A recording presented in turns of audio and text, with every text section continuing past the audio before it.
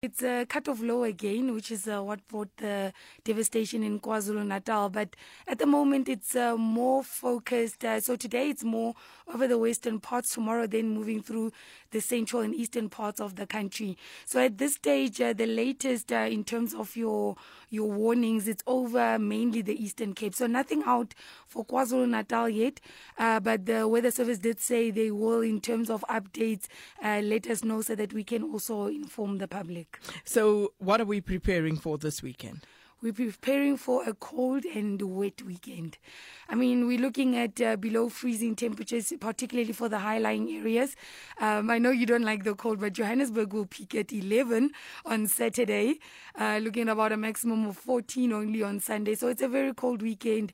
So we tell people to take caution, particularly in the regions where there's a warning out for rainfall, heavy rainfall. So please do take caution. Don't drive if you don't need to be out. Rather stay indoors and be safe.